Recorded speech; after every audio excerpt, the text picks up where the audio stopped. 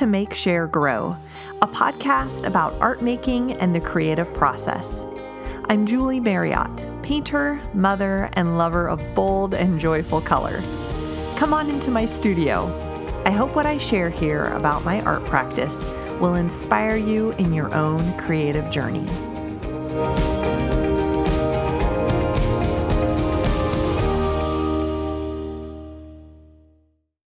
Hello, friends, and welcome to the podcast.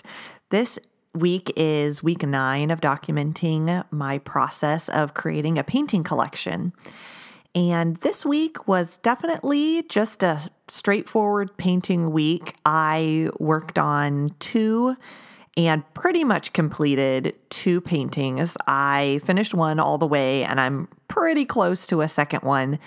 These 2, the first one was a painting of lilies. They are stargazer lilies, which I love painting lilies. I did a whole bunch of lily paintings last year, and they have such amazing movement. They're just such an unusual flower shape, and their petals can have such waviness, and they look like they're moving even though they're sitting still. So it's really fun painting them. And the second painting that I'm almost done with is one of magnolias. And this will be the third magnolia painting I've done in this collection. This one is a horizontal painting. These both were horizontal paintings this week. And as much as I I guess I won't say love. As much as I was happy to have done some horizontal paintings, I think I'm going back to vertical for the rest of the collection, and then I'll have squares, which are their own thing, their own orientation. But I am getting a little bit tired working horizontally after only 4 of them.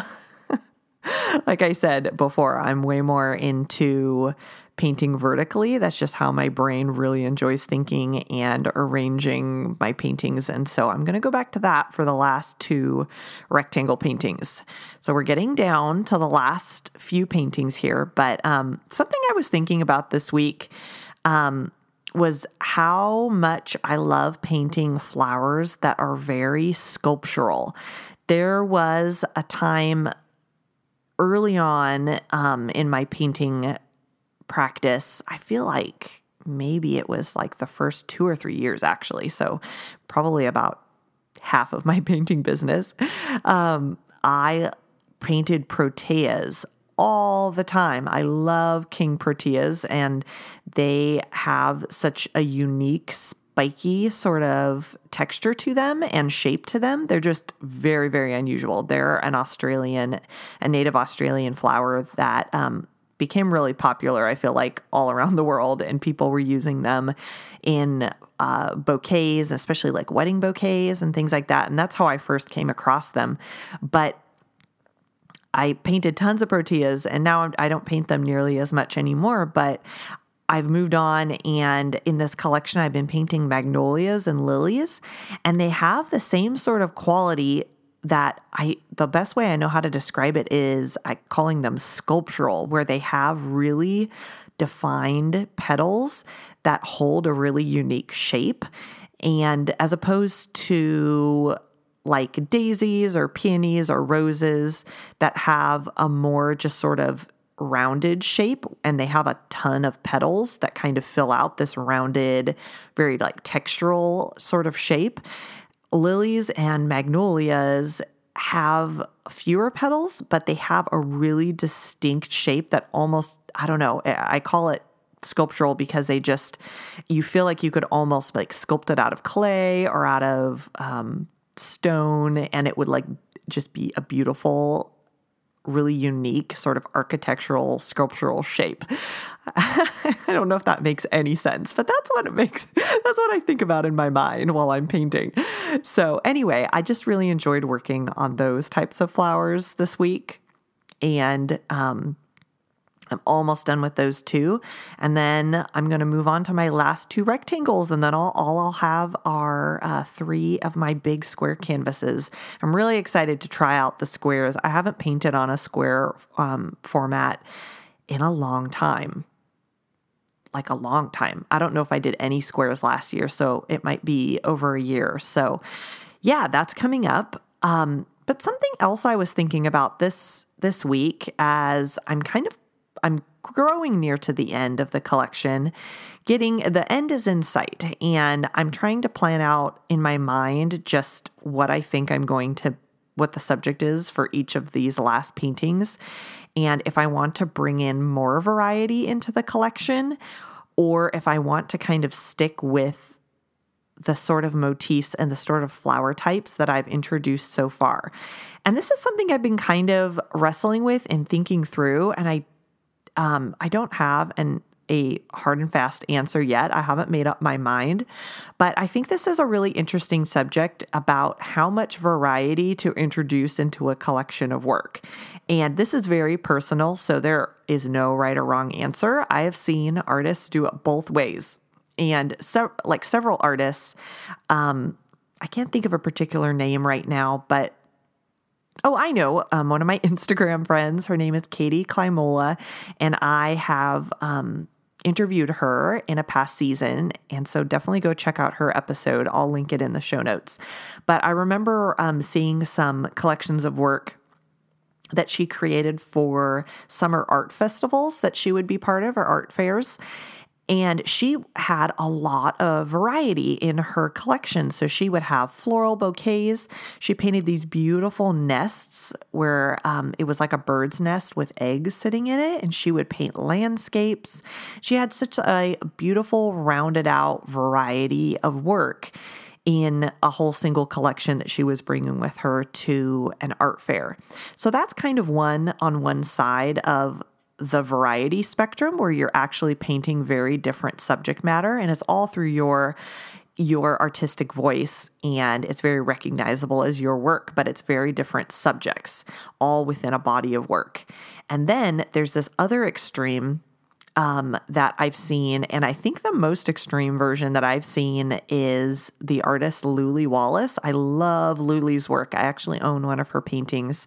Hers was like the first original painting I think I've ever bought. I've been following her for years and just love her work. And I'll link her in the show notes too. But she, for the last couple years, she has adopted a pattern of collections where she obviously is very interested in a specific like still life setup. And she will paint the same exact setup, but in different color variations. And she has a lot of patterns in her paintings too. And so she'll change what the pattern is, maybe like on the background or on the tablecloth, and she'll change the color palette. But the actual subject matter is essentially the same. And it's interesting how she'll just play with variety within this very tight framework. And that is what she loves to do right now. And it's like I've been saying, there is no one right way. Artists all along the spectrum find what they're comfortable with and what they enjoy and what works for them. And so I've just been thinking through that about this collection, how much variety I want to introduce, and if I want to stick with the flower types that I've been painting and the sort of ways of approaching them I've been painting them, or if I want to bring in different flower types. And something that kind of I've been wrestling through in my mind is about having a tighter, like the benefit of having a tighter sort of aesthetic in a collection of work, so that when you draw collectors who are interested in a specific piece, if that piece sells, is there something else in the collection that is for them too? And I know it's very subjective, and it probably depends on how people's homes are decorated and what specifically they're looking for. But when I'm thinking about myself, if I'm interested in a collection of an artist's work and thinking through the one that I had my eye on sold, would there be something else in that collection of work that I feel like, okay, that could be like my second choice. I can totally go with that one. This one may be my favorite because I really love this specific thing about it, or like that splash of pink over there in it. But this one is very similar and I could definitely go for that one too. So I like that idea of having more than one piece have a very similar vibe so that you have more options, so that if pieces sell, then your collectors have various ones that could work for them. So anyway, it's just something that I've been rolling around in my mind and kind of wrestling through. And I don't think there's a formula, like I keep saying. Creating very similar paintings probably would feel very restrictive for some artists, but I feel like I like some freedom, but I also like a pretty tight framework within which to work. I'm kind of sensing that in myself. I like some variety, but I also like a pretty specific framework, and I'm happy to do a whole collection within that framework. So, anyway, yeah, no conclusions 100% yet, but I'm leaning towards kind of sticking with what I've introduced in this collection and kind of repeating certain floral types, but then just arranging them differently and doing kind of some different color palettes with them. So that's something I've been thinking through this week. That about sums up what I have been working on this week. Like I said, it was a pretty straightforward, just painting along, sticking with it. I feel like I can see the end in sight, and so I'm starting to get a little bit impatient to finish this collection. And even though I still have 5 paintings to go, so that's like a third of the collection, I can see like my number of canvases, the big stack of canvases I had waiting for me, it's getting smaller and smaller. And so I can see the end in sight, and I'm starting to think through the logistics of how I'm going to do all the final steps of like finalizing the collection, and how I'm going to photograph them, and how I want to finish my video, and what do I want to include in my listings. And so there's a lot of things I'll talk about in the coming weeks that still have to get figured out and resolved for this collection. But I'm starting to just sort of itch for like, oh, I want to finish these last few, and, start working on all of those other details that have been swirling around in my mind. And I'm also finding that I think 15 paintings is about the top of my energy level for like medium to large size paintings. My last collection was 15 paintings, and they were a smaller, I would call them, for me, they're a medium size. They were 16 by 20 and 20 by 24. And I did 15 of them, and I even was planning to do 3 or 4 larger ones after those, but I cut it off at 15 because I just ran out of energy and I was ready. I kind of close the loop of that creative idea, I felt like, for myself, and was just getting tired. And so I am starting to sort of sense that in myself. I definitely want to finish out the 15. I'm still enjoying painting, but it's interesting where I'm kind of sensing that energy cycle in myself where I'm getting close to the end, and I can kind of feel when I get to the end, I'll be ready to be done. So that is just an interesting thing that I'm starting to observe, and starting to kind of look towards all of the finishing details and getting excited about that, and kind of wanting to jump into those things, but saying, no, I need to take all my time, do the paintings, and there will be a week probably at the end where I just won't paint anything, and I'll do all the final wrapping up of this collection. But more on that to come soon. So something that I love this week, I wanted to share with you a podcast that I have really been enjoying listening to, probably at least for the last year. I don't remember how I discovered them. It might have just been in the search feature of Apple Podcasts. So I would recommend scrolling through the search feature if you're on a podcast that you enjoy. And then you can find some similar ones. But this one is called the Art Juice Podcast. And I'll link it below in the show notes so you can give it a listen too. It's a really delightful art podcast, and it's recorded by 2 co-hosts, Alice Sheridan and Louise Fletcher.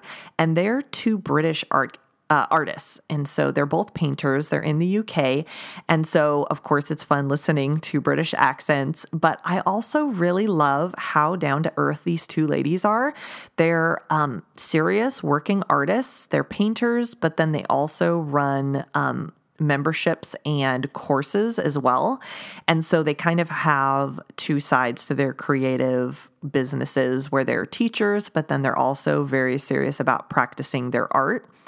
And they're both abstract painters, and I really love hearing how abstract artists think through their art. And week to week, they talk about what they're working on and the struggles that they're going through and ideas that they're thinking through.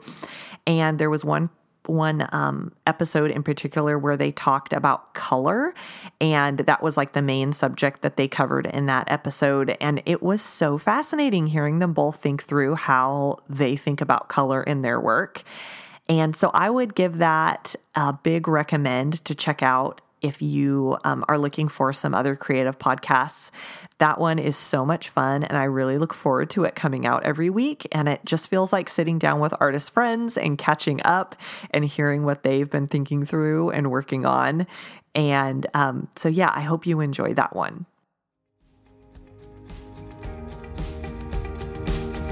So I think that wraps it up for this week. Thank you to everybody who has been leaving reviews recently. I've really been enjoying reading them on the Apple Podcast reviews. And if you haven't had a chance to do that yet, would you mind leaving a rating and review for the podcast? I really appreciate it, and it just helps the show be more visible on the podcast platform and get suggested to more people. And also, if you have a creative friend who you think would enjoy the show, would you mind sharing it with them, sending them a link, or just texting the name of it to them and letting them know that you're enjoying it and that they might enjoy it too? Thank you so much for joining me this week. I am excited to work through this collection another week and catch up with you guys next time. All right, bye for now.